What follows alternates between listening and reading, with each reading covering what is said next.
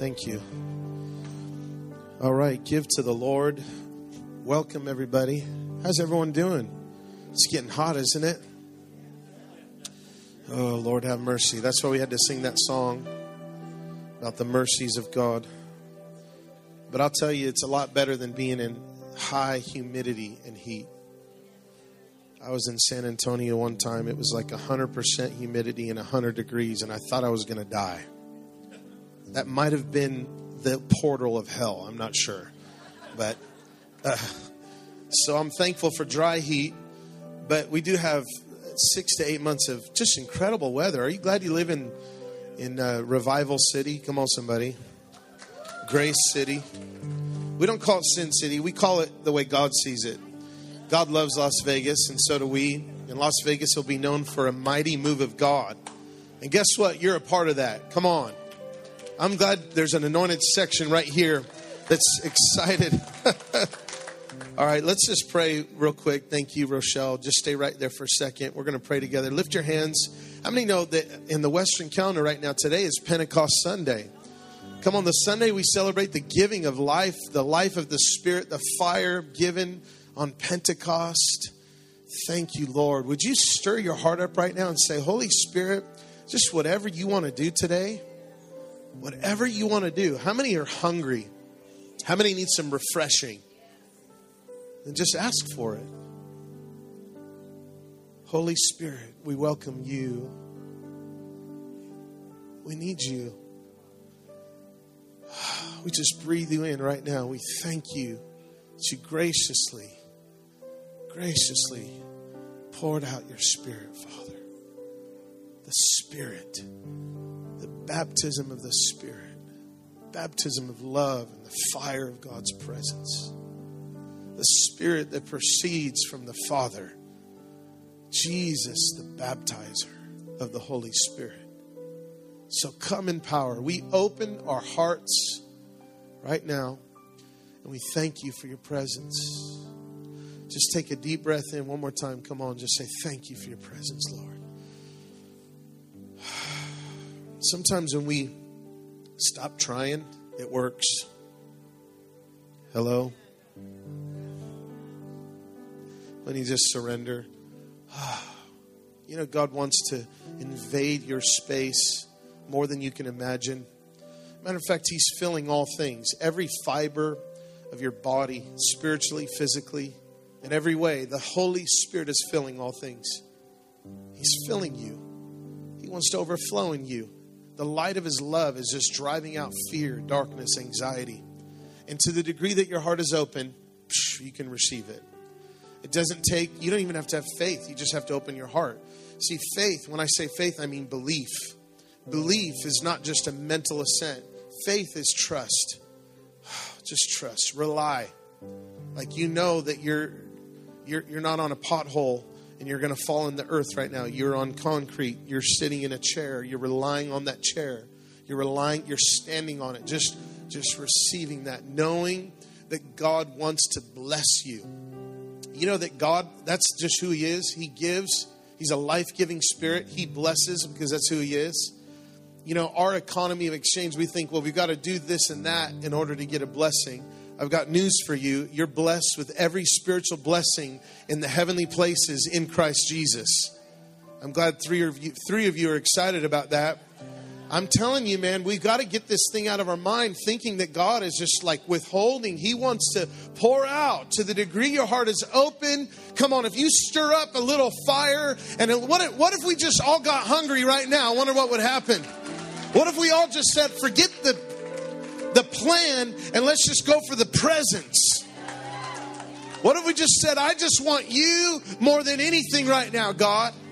And in celebration, in an honor of the moment that the Holy Spirit was poured out in an upper room on 120 or so, they were waiting and doing what God said. And what happened? Fire from heaven came.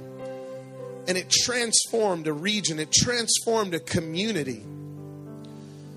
Come on, it created a movement. It formed a community and it created a movement.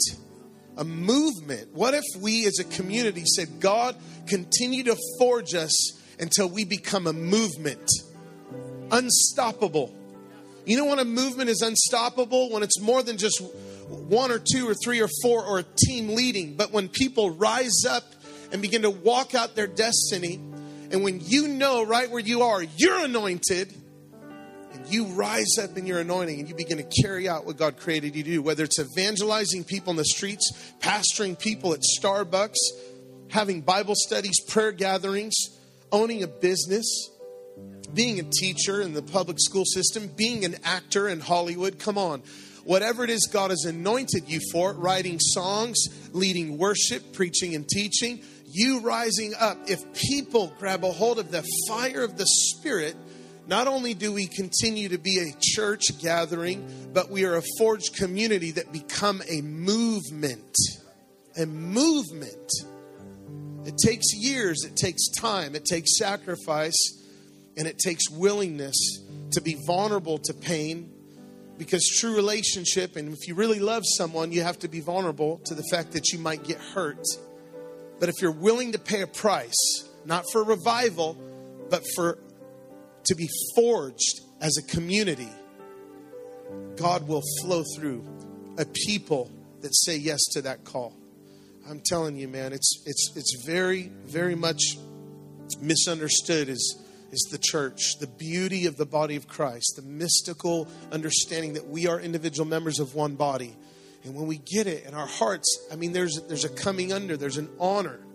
You see, we've said this before, but in a culture of flattery, which is very common to us in our value systems, at work, very much in many church cultures, it's in us. Okay, when we say like it's in the church, it's in us. It's not in a building. We adapt to the wrong value system. But in a value system of flattery, we will feel way more gifted than we really are. And we will identify with gifts and abilities before we identify with our sonship and that we're loved by God. But in a culture, can I hear you say amen? In a culture of honor, where God's presence is priority and the weight of His glory changes our value system, honor will bring out gifts in us we never knew we had. They just come forth. It's like you grow like a tree and bear fruit. It's the result of being in a community of the Spirit.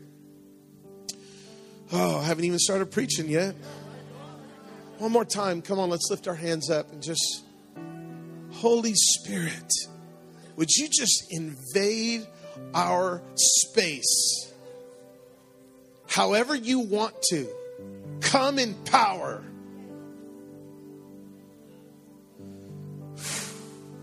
Come in power, Holy Spirit. We need you. We need the fire of your love. We need you more than the air that we breathe. Holy Spirit. Holy Spirit, we need you. We need you. Holy Spirit. Come on, lift your hands and just, would you begin to sing out right now? Holy Spirit, we need you. We breathe you in right now. Sweet Holy Spirit, fire of God. Fire of God, won't you come burn in us? You know, on the day of Pentecost, it says that fire came, and it didn't just sit in the center of a room. That's a lot like our charismatic gatherings. We like to huddle around a spiritual bonfire of a corporate anointing. But on the day of Pentecost, fire settled on each one of them. What would happen if a people, we all got our own fire? We all got our own fire. Talk about a bonfire. McConicos, you like to have those bonfires, don't you? I love fire. Man, I'm not going to say before I got saved. After I got saved, I was still a little bit of a pyro. Come on, if you like playing with fire, just raise your hand. I'm talking about, all right, we'll pray for you.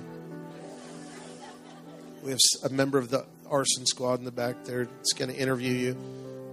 Make sure you're not involved in anything illegal. Now, I used to play with fire, and I'm telling you, when you play with fire, you will get burned. How many want to let's play with the fire of God? Now, I don't mean play like irreverently. I mean, let's embrace. Because some people do play with fire and they get burned. We should always be reverent with the things of God. They're holy. Sometimes I get grieved about some of the phrases that we use, even myself, pertaining to the presence of the Lord. And I think sometimes we sing songs, send it on down. Lord, let your Holy Ghost come on down. How many know the Holy Spirit's not a it? He is a person. He is just as much God as the Father and Jesus. The Holy Spirit. Just say that with me. Holy Spirit, I reverence who you are. But how many want to just get our own fire today? That'd be cool. Oh, thank you, Lord. One more time, just say, Lord, thank you for your fire. Thank you for your presence. We love you. We honor you. And we pray these things in Jesus' name. In Jesus' name. Amen. Would you seal it with praise? Thank you so much. Come on. Thank you, Lord. Well, praise God. What do we do now? Well, it's good to be here. How many were here last week and heard my wife preach? Awesome time, huh? She's short-winded. But then the wind hit her at the end, and altar time was just beautiful. And we had such an amazing time. I love when she says yes when I ask her to preach. And sometimes I kind of force her. I'm like, I'm not preaching, so someone's going to have to. You're going to have to ask somebody, or I'm done. I'm going to sit right there and worship. And but it's really good to see people rise up in the grace that is. And I just want to say my wife is graced with communicating the Scripture and sharing the heart of God where we're getting bread from heaven. The Scriptures point us to the eternal Word. His name is Jesus. And we learn of the living Christ. I'm so glad that my wife isn't just rehearsing a dead letter, but the living Spirit of Jesus. And it feeds us, and it inspires me. And so thank you, honey. It was awesome. I just want to honor you. If you have your Bibles, open up to Philemon. I know you haven't been there in a while, unless you were here a few weeks ago, but it's that little tiny book right before Hebrews. Thank you, Lord. So Philemon, I just want to read a couple of verses here, and I want to talk about the working of the Spirit. It is Pentecost Sunday, and I want to talk about the Holy Spirit and being a movement, becoming a movement, and I believe that the transition of becoming a movement is quite unique and sometimes misunderstood. And even our hungering for a move of God is usually without the most important element, which is what we're going to talk about today. And so sometimes it's like we want new wine. Come on, somebody. We want new wine. We want the wine of the Spirit. We want His presence. It's our priority. It's what we live for. But how many know that if you ask for new wine and you don't have a wineskin, you're not going to be able to contain the new wine? Can I hear you say, "Man, I know that's really profound," but it's very true. You know, the wineskin is not only a paradigm of what we think, believe, and that type of thing, like as new covenant Christians. You know, when Jesus was talking about you can't put new wine into old wineskins, I believe that he's primarily referring to the old covenant system and the new covenant that he's going to make and seal with his blood and the working of Jesus on the cross and the resurrection. But I think that it's important that we understand that the wineskin is composed of people, of leaders, of a community. Can you just say that out loud? Say community. We are somehow mystically forged together as a temple of the Lord. How many know that God doesn't dwell in a temple made with hands, but He dwells in you? And He made you. And it says that we are living stones, and we are fitly framed together to become a dwelling place for God in the Spirit. We are a living community the church is not an institution. It's a living community. It's alive and it's well too. If we just would stop thinking the church is in bad shape, we'd actually do something. I mean, we'd actually change our communities. The moment you realize what you're a part of, you actually rise up and become change. The church is the fastest growing entity in the world right now. Well, I thought Islam was. Nope. Bad stat. But I'm telling you, the church is a living force. It's a community of saints composed of over 2 billion people worldwide, and it's alive and well. And the church is a community in which God, it's a people of God, a covenant people of God, in which He pours His Spirit through into the world. His love overflows out of the community of God, out of the church, the people of God, flows the love of God into the world. We have the bread that the world is hungry for, and it's the love of God. And as we become the church, and let me say this again because I said it a couple weeks ago, you're not the church alone, you're the church together. I was reading something recently on Facebook, and I really enjoyed this particular status, and I saw a comment, and this guy said, well, you know, the church and blah, blah, and he was saying, that's kind of what blah, blah, blah, that's what he was saying, but he said something to the effect that, yeah, you know, we just have to, you know, commune with God and read our Bibles and be the church. And what he meant was like himself at home, reading his Bible and praying. How many know that's not the church? Hello. We are not the church alone. The church, the word church, it's a word that signifies more than one person. It's plural. It's not a singular term like you're the temple of the Holy Spirit. But when we come together, we're the church. Come on. We're the church together. We're a community of God. That's powerful. We're the body of Christ. And how many know that when we do our part, and as individual members of that body, we reach, touch, and change and do what Jesus has created us to do. We are mobilized. We're not just a gathering of parts. We are an assembly of parts. Come on. How many moms and dads had to put some bikes together for Christmas? I love when they come assembled. It's just such a blessing. But unfortunately, churches don't come assembled. They've got to be assembled. And in order for there to be momentum and movement or fulfillment of the purpose of what parts are created for, you can't just gather a bunch of parts to a bicycle or anything. They have to be assembled properly, not like I would do where I don't read the instructions and I just look at the picture on the box and I just figure it out on my own. Come on, how many of you do that too? Well, Ed, you can just put anything together, so you don't count, so don't raise your hand. This guy puts anything together, man. You could probably take this iPhone apart and put it back together again. But how many know that it doesn't work like that with a community? It takes time. We're assembled together, life on life. It's called community. It's called fellowship. And you're going to go through hard times and life's going to suck a lot. And because you're going to be betrayed and you're going to be hurt and you're going to learn to love through difficult situations. It's just like a marriage. If you think, ladies and gentlemen, those of you that are engaged, that your marriage is going to be tiptoeing through the tulips, I got news for you. You become one. Come on, somebody. It takes a little time. And, I was privileged. I got married to the most perfect woman in the world. So, and I've been married 17 years. And now that's what you need to learn to say. When you say stuff like that, your marriage is better. So if anything is good about my marriage, it's my wife. And so she's always been perfect. And I'm just trying to catch up and pray for me. I'll get there someday. But it takes time. There's a sacrifice. And it's like I feel like we're these people that are, God, we want revival. God, we want a move of God. We want signs and wonders. And God's like, I'm just trying to get you to love each other a little bit. It's like we want a movement that will change the world, but we're not even willing to have a healthy marriage. Hello?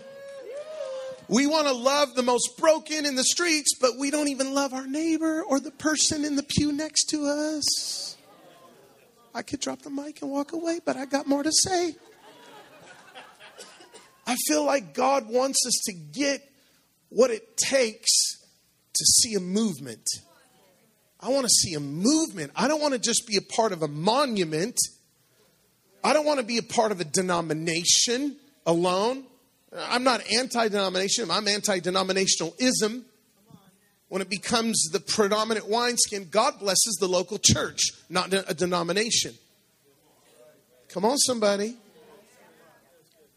But I want to know, what does it take? It takes sacrifice.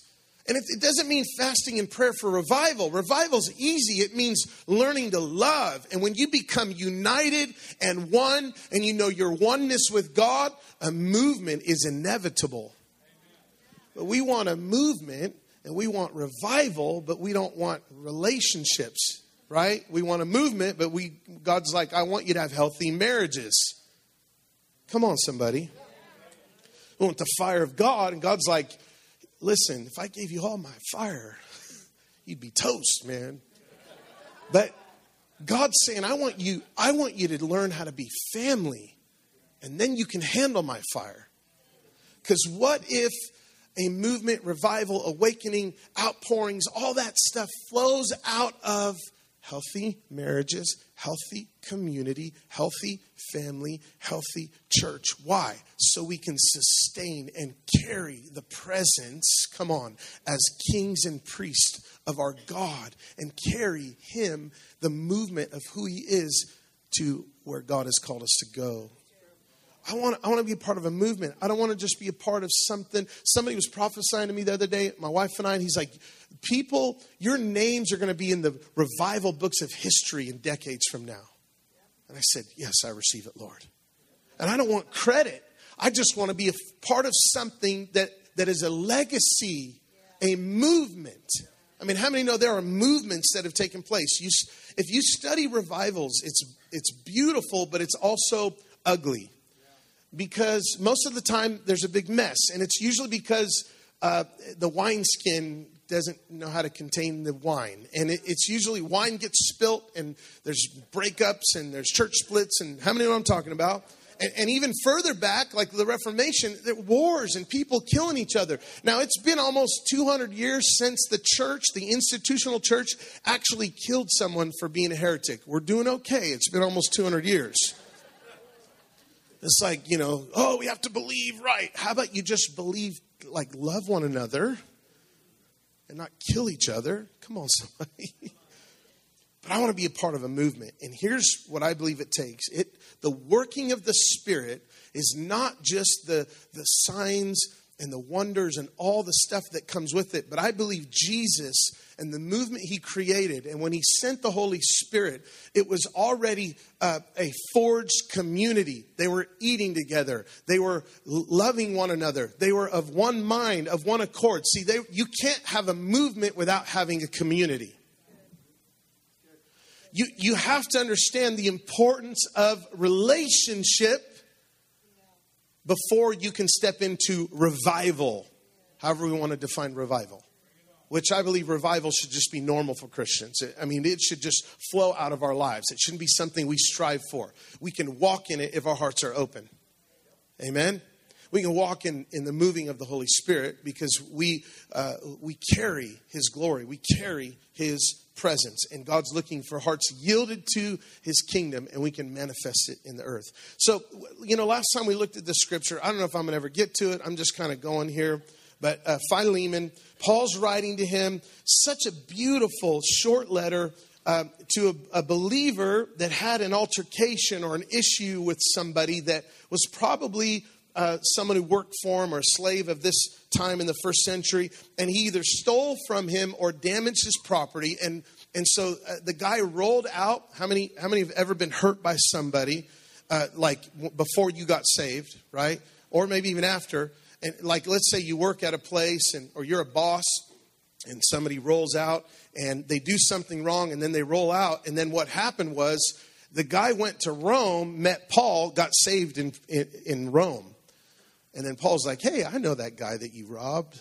I know that guy that you messed up. I want you to go back, and I'm going to plead with him to forgive you. And so Paul is pleading with Philemon to reconcile this relationship.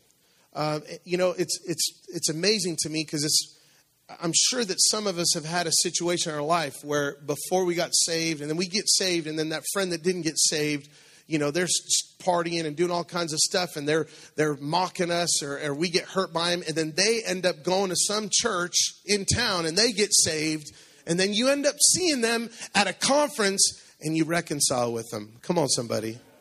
This is kind of like that situation. And so Paul and here's what he says. Let's read it from verse 4, Philemon. Verse 4, I always thank my God as I remember you in my prayers because I hear about your love for all his holy people and your faith in the Lord Jesus. He does not disconnect them. He basically says this, your love for God and how it overflows to people. Because true love for God, listen, will always overflow in the relationships that you have. I always gauge my heart. If I'm snappy with my kids, or I'm not giving of myself to my wife, I gauge my heart. I'm like, something's going on. I got to guard my heart. I got to make sure that I'm not harboring unforgiveness, because my union with God brings healthy communion with saints. And so he says here, I'm praying for you. Man, you're in my heart. Paul, the apostle, is like a father. And he's like, I'm always praying for you. You often will see this in his letters. But he says, I'm praying for you. And I don't forget to pray for you. I'm reminded to pray for you because I know how you love God and how that love for God overflows to God's people. And then he goes on. And there's this interesting verse here. In the New King James, it says something about the sharing of your faith. I pray that you would share your faith effectively. And I remember reading that one time thinking, I need to evangelize. I need to share my faith effectively. But that's not what the scripture is saying. The scripture is talking about, the word sharing is koinonia. It's the word fellowship or communion. But he's encouraging him. I kind of like the way the NIV puts it in verse 6. He says, I pray that your partnership with us in the faith may be effective in deepening your understanding of every good thing we share for the sake of Christ. Your love has given me great joy and encouragement because you, brother, have been refreshed. You have refreshed the hearts of the Lord's people. Don't you love how Paul just calls out the destiny inside people? He calls out the gold, and he says here, I pray that the partnership, the fellowship, the koinonia of your faith, that part of your faith life that has to do with fellowship, I pray that would be energized, effective, energeos, that the energy of heaven, the Spirit of God would breathe on that area of your faith. You know that our faith is about union with God and communion with one another. That is what Christianity is. We are the body of Christ. We are the church. Come on, when we come to the table of the Lord, it's about being a piece to his broken body. And we become one. And the working of the Spirit doesn't just bring out gifts. And how many are thankful for the Holy Ghost gifts? Come on. I mean, this is a great day to just celebrate your prayer language. And listen, if you want a prayer language, you can have it today. God just freely gives it. And Jesus is the baptizer of the Holy Spirit. So you don't have to be afraid if it's weird. But if you want it, Jesus will baptize you with the Holy Spirit. You can receive your prayer language, and you could be one of those tongue-talking Pentecostals. And your family will make fun of you, but you'll have your prayer language. It's okay. And then they'll get baptized in the Holy Spirit. And they'll be like, man, this is cool. Why didn't you tell me? I did tell you. You said I was weird. How many are thankful for the gifts of the Spirit?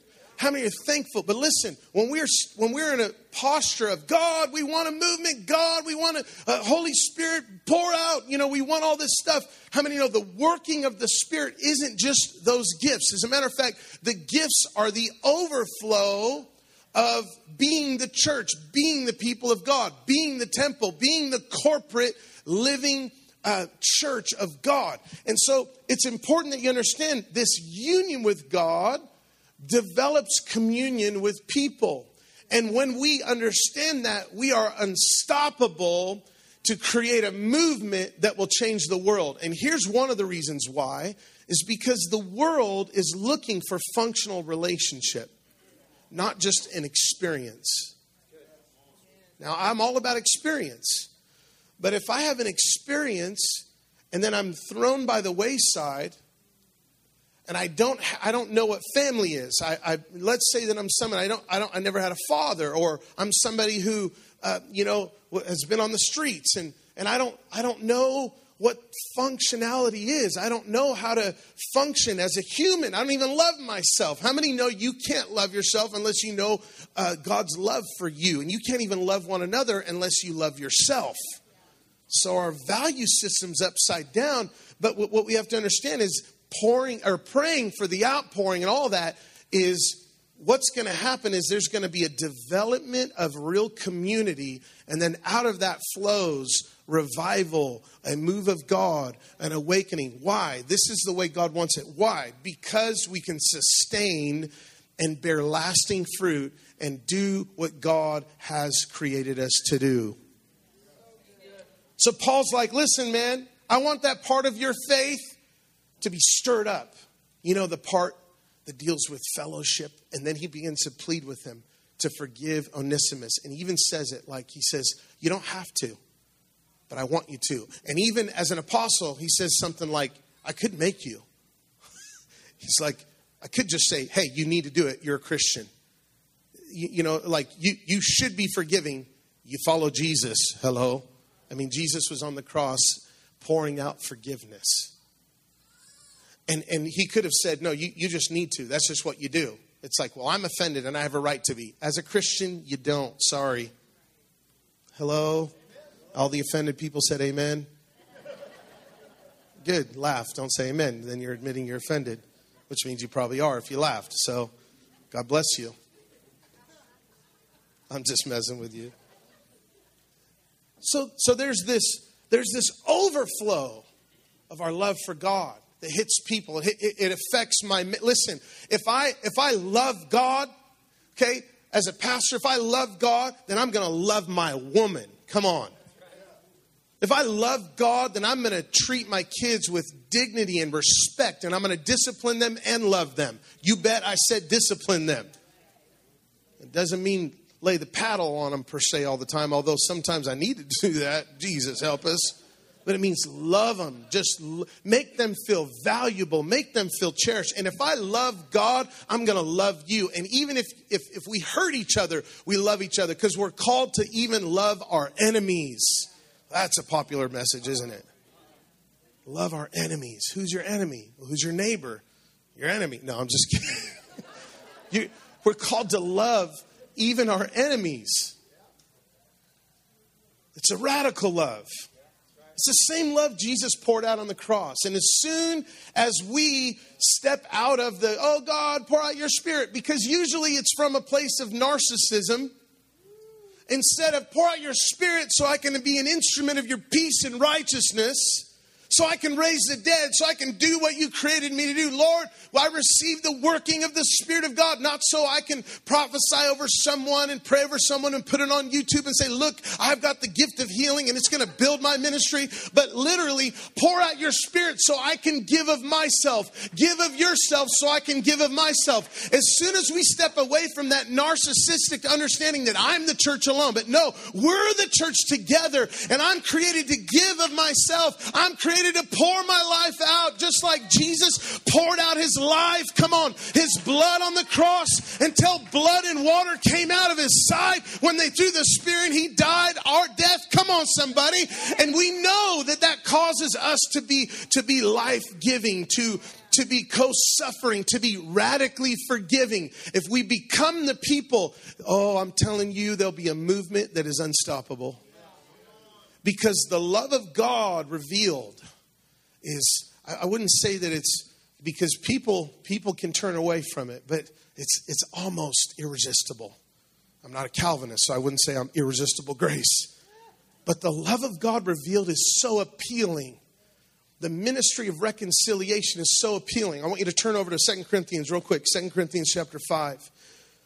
You know, the understanding of the ministry of reconciliation. Many times we just talk about it as if, I'm reconciled to God. But Jesus is referring to the world. Hello, the cosmos. It says God was in Christ, 2 Corinthians 5. It says God was in Christ reconciling the world to himself. Reconciling the world to himself. And now we have the message of reconciliation. Guess what it is? God forgives you. He's forgiven you. He's not counting your sins against you. And you're reconciled. And you've been brought back. And you can have a relationship with God. All you have to do is say yes to his love. Come on, that's the gospel. It's the understanding that God loves you. It's not the understanding God's mad at you. We don't serve a pagan god. We don't serve Molech or the god of Mars. We don't serve, that's not our God. We don't serve Zeus. He doesn't have a lightning bolt in one hand and a finger in the other. Although sometimes we do portray us Christians a God like that. God, have mercy. Let us represent and represent who God is to the world. We're ministers of reconciliation. We carry the But listen, he tells them, be reconciled to God. And then he begins to talk about God's working grace in them, his hardship. And look what he says here. 1 Corinthians 5. Let's just read a few verses. Verse 18. All of this is from God. Let's just read it from verse 14. Let's just read the whole chapter. Oh, God. Someone's like, I want to go to lunch. Let's just read verse 14. For the love of Christ compels us, because we are convinced that if one died for all, therefore all died. And he died for all, that those who live should no longer live for themselves, but live for him who died for them and was raised again. So from now on, we regard no one from a worldly point of view. Though we once regarded Christ in this way, we do so no longer. Therefore, if anyone is in Christ, the new creation has come. The old has gone. The new is here. That's not just talking about your new birth. That's not just talking about the incorruptible seed where new things came. It's talking about a new creation. It's talking about all things are becoming new. It says in the book of Revelation, God's restoring all things. Come on. That there was something that happened at the resurrection. That has to be our eschatology. That since the resurrection, newness of life has come and it's permeating the whole earth. It's called the kingdom reign of God.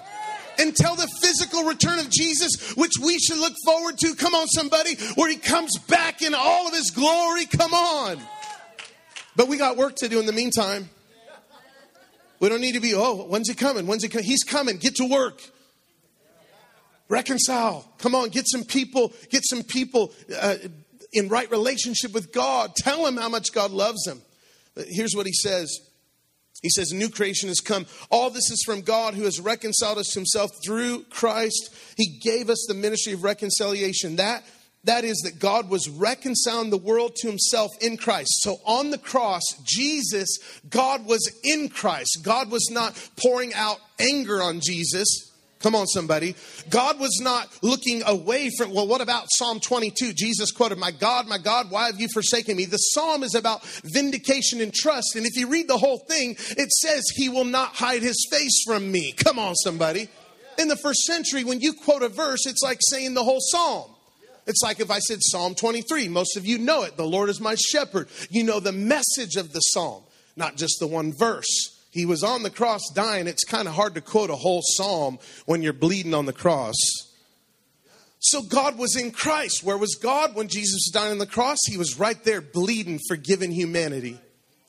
He was reconciling the world to himself, taking on our sin and the full consequences of sin, which is death. He defeated death, the devil, and he dealt with our sin. Come on, somebody. And he reconciled us to himself. And now that we are made one with him, the Bible talks about the word atonement, which is an English word. It's only been around for about 700 years. But the word atonement in English is at one-ment. It's being one with God. It's being reconciled to God. And I want you to catch this, that Paul is talking about that reconciliation and that union and what God did. Then he goes and says he's not counting people's sins against them. Wow, hold on. God's not counting people's sins against them. Let that settle in for a minute. Then why do we? Repent or you're going to burn. You know what repent is? Reorient your entire being at the reality that you're loved and accepted. And guess what happens? And you turn away from the junk But primarily repentance is turning to God, saying, I give up, Lord. I want you. I need your love to heal me of this disease. And as you turn away, you change, you transform, you think differently, you live differently, because there's the life of the Spirit. But our job isn't to tell people how ugly and rotten and dirty and worthless they are. One time I heard someone say, I'm only worthy because of the blood. Now think about that for a minute. Now it's true that something happens when we receive what Jesus did. Hello? Come on, the blood that washes us clean. Ever cleansing, ever flowing blood of Jesus. The mercy, the grace, the love of God flowing from his heart. Flowing like a river, flowing from the throne. But how many know you had value before the blood, or the blood would have never been shed for you? So if you say, I'm not worthy. Now you might not, based on merit, deserve God's love and free gift of eternal life. But that doesn't mean you don't have value. But language is important. If I say I'm not worthy, you're saying I don't have worth. If the church is confessing that, what do you think the church is going to think about humanity? Here's the reality is, the blood, only the blood makes me worthy. No. The blood proves you're worthy. It shows that God, the Father, was willing to give his Son for you. And it was a love burning in his heart from the creation of the world. He always purposed in himself to join himself with humanity in the incarnation. Come on. All right, I'm preaching better than your respondents. I'm going to just close. Praise God. I got to get out of here. I'm hungry. So I'm just messing with you. He didn't count their sins against them. He didn't count their sins against him. He didn't count their sins against them. Why? Because he wanted relationship. If we are constantly focused on how people have hurt us, or how they've done wrong, or how they're not right with God, as if we are to say that, like, we're going to sit in the judgment seat like you're not right with God. If I see another person on the corner yelling at people with a megaphone to repent, I'm going to walk up, grab the megaphone and say, you repent. Repent for being mean. Does anyone do street preaching with a megaphone in here? All right, just checking. We need to get signs out there and stand out there and be like, God is ravished over you. God loves you. You're reconciled. Come into relationship with God. Come on, come to the waters and freely drink. Are you thirsty? Come. Are you tired of religion, worn out? Come and let him carry your burden, because that religion stuff won't work. Come on. He's going to carry your burden. He's going to lift your sin. He's going to forgive you. That's what we should be out there doing. Not out there yelling at people. Come on. Not counting their sins against them. Not counting their sins against them. Why is it so important? Because if I'm reconciled to God, then I'm reconciled with my brother. 1 John 4. John's talking about the very incarnation, the reality that Jesus came in the flesh. Battling against Gnosticism, a cult in the first 3 centuries of the church. Remnants of it still exist today, but it affected the third of the church in the first 3 centuries. Asia Minor, he's writing to Asia Minor, 1 John. If you read chapter 4, he's talking about the incarnation. He talks about the Antichrist, the spirit of the Antichrist. It says Jesus didn't come in the flesh. God was not incarnate. But here's the point. He goes into understanding the love of God, and how if we say we love God and we don't love our brother, we lying. That's the point. If you get the incarnation, that we were reconciled, and you get the reality that we're one with him, then reconciling with people is normal Christianity. Radically forgiving. I love, they will know that we're your disciples, Lord, by the love we have for one another. But lest a Judas arise, that verse becomes irrelevant. Yet, Jesus said it right when Judas walked out the door. Think about that for a minute. That's a hard thing to say after somebody stabs you in the back. But that is the radical forgiving Jesus that we follow. That we are created, we're being conformed to his image, we're being one with him. Atonement is all about reconciliation, but it's also about union with God. Union with God. Joined to him in his death, burial, and resurrection, ascension and session. You weren't just crucified with Christ. You were also raised, buried, raised. Come on. Ascended. And now you're sitting with him in the heavenly places. Ephesians, sitting with him in the heavenly places. Where he reigns. Jesus is Lord of all. Let me just keep going, or you're going to miss lunch. He says here, God was making his appeal through us. We implore you on Christ's behalf. He says, be reconciled to God. He's telling them, live this way. Live this way, church. He's encouraging. This is the church of Corinth. He says, you're like my kids. I begot you in the gospel. I want to present you a pure virgin to the Lord. I want you to make these things right. I want you to, he's preaching justice, which is making things right. And then he goes on here and he says, God made him who knew no sin to be sin for us, that we might become the righteousness of God in him. And then he goes on, he talks about hardships. But listen, here's the verse I want to close with. Verse 11 of chapter 6. Read it in context. He says, we have spoken freely to you, Corinthians, and opened wide our hearts to you. We are not withholding our affections from you, but you are withholding yours from us.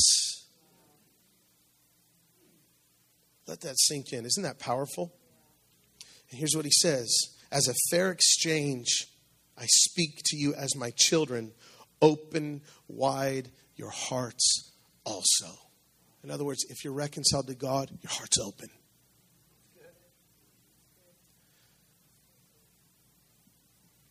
I'm preaching myself, man.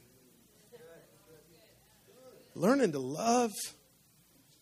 Learning to be community. Learning to radically forgive only comes with crucifying moments.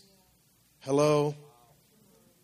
And when we do, we exemplify and glorify him, and we reveal the beauty of the love of God that permeates the most broken and hard hearts.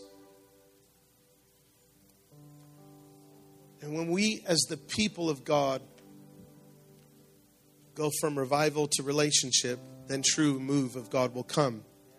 We're not just preaching unity and gathering in a room, but we're preaching union with God. We're not just crying out for fire, but we're saying, God, make us family. We don't want to be a movement before we want healthy marriages. We don't just want signs and wonders. We want to know our sonship.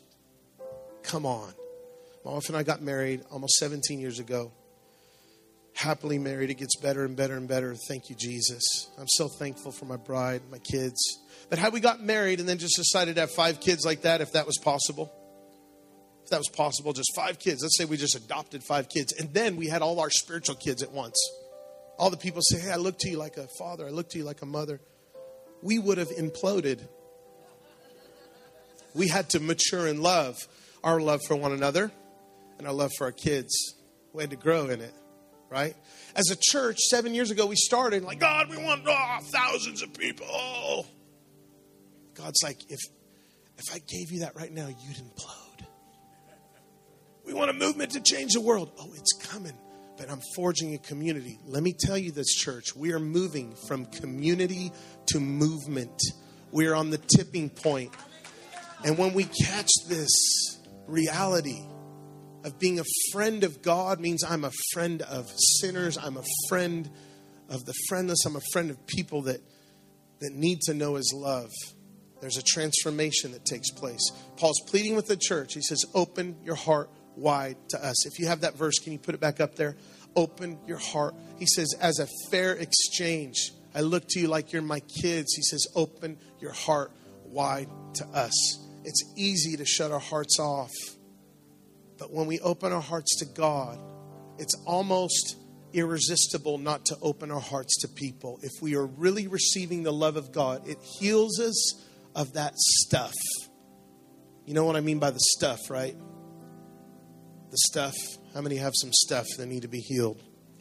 Come on. Can I pray for you as we close? Can I pray for you?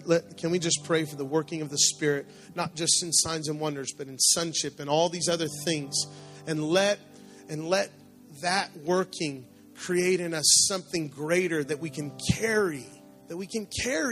the move of God, that we can continue the move of God. How many want to see a revival for 12 months and 100,000 people? How about we see a revival for 12, 24, 48? Just come on. And billions of souls. You know what's better than 1,000 people receiving the Lord at one time? 1,000 people receiving the Lord at one time and then reproducing themselves 12 times over. And when you become family, it's inevitable because people are looking for a refuge. They're looking. They don't want the Jerry Springer life anymore. Can I just keep it real? Hashtag keep it real. Man, we've got to get this. My wife and I, 7 years ago, praying for all this stuff, and then God started forging relationships in a community. We're being baptized in the manifest presence of God. The presence of God that still continues to kiss our gatherings was so strong, we'd be on our faces, prostrate, thinking, oh, this is it, Lord. Now we're just going to explode. And God says, no, I'm forging an army. I'm fitly framing you together. I'm teaching you how to love. Because when you become community, you can carry a movement. All right, let me just close in prayer. Did you enjoy it today? I want to just thank you, Lord. I want to just open it up right now. But would you open your hearts right now and just thank God for His love.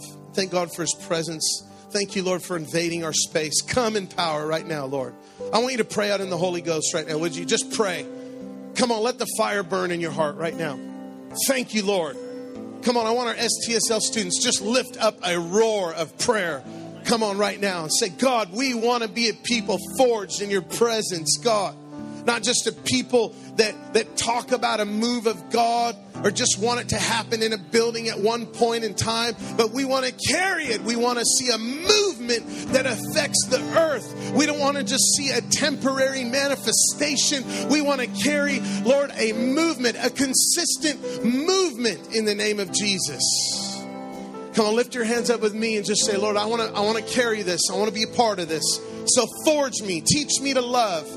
Burn in my heart. I'm reconciled to you. I want to be a minister of reconciliation. I want to love my spouse better. Come on, those of you that are married, I want to love my kids, my parents. I want to love the sinner. I want to love the saint. I want to love like you love Jesus. I want to radically forgive. I want to be unoffendable. It's possible, church, to be an unoffendable community. It's possible. It's possible. Because we're being made like Jesus. We're new creations. Lord, thank you. I pray blessings over every life right now. Lord, let the wind of the Holy Spirit come in power right now. We thank you for your presence. I just pray blessing on every treasure in this room. Every single one of you are treasures in this community. And I bless you right now. Thank you, Lord. Thank you for the partnership of your people. Oh, Jesus, you're so good. Jesus, you're so good. It was never our dream just to be a bunch of Christians that gather in a room. It's always our dream to see a family forged that would bring the fire of God's love to the world. It's always been our dream. We want the real deal. I'm not going to settle for anything less. Come on. Right, Kevin? Come on, Pastor Kevin. We want the real deal. I want the real deal. Come on. Can we stand up together? One last time, stand up together. Lift your hands up and just thank God for baptizing us afresh in His Spirit.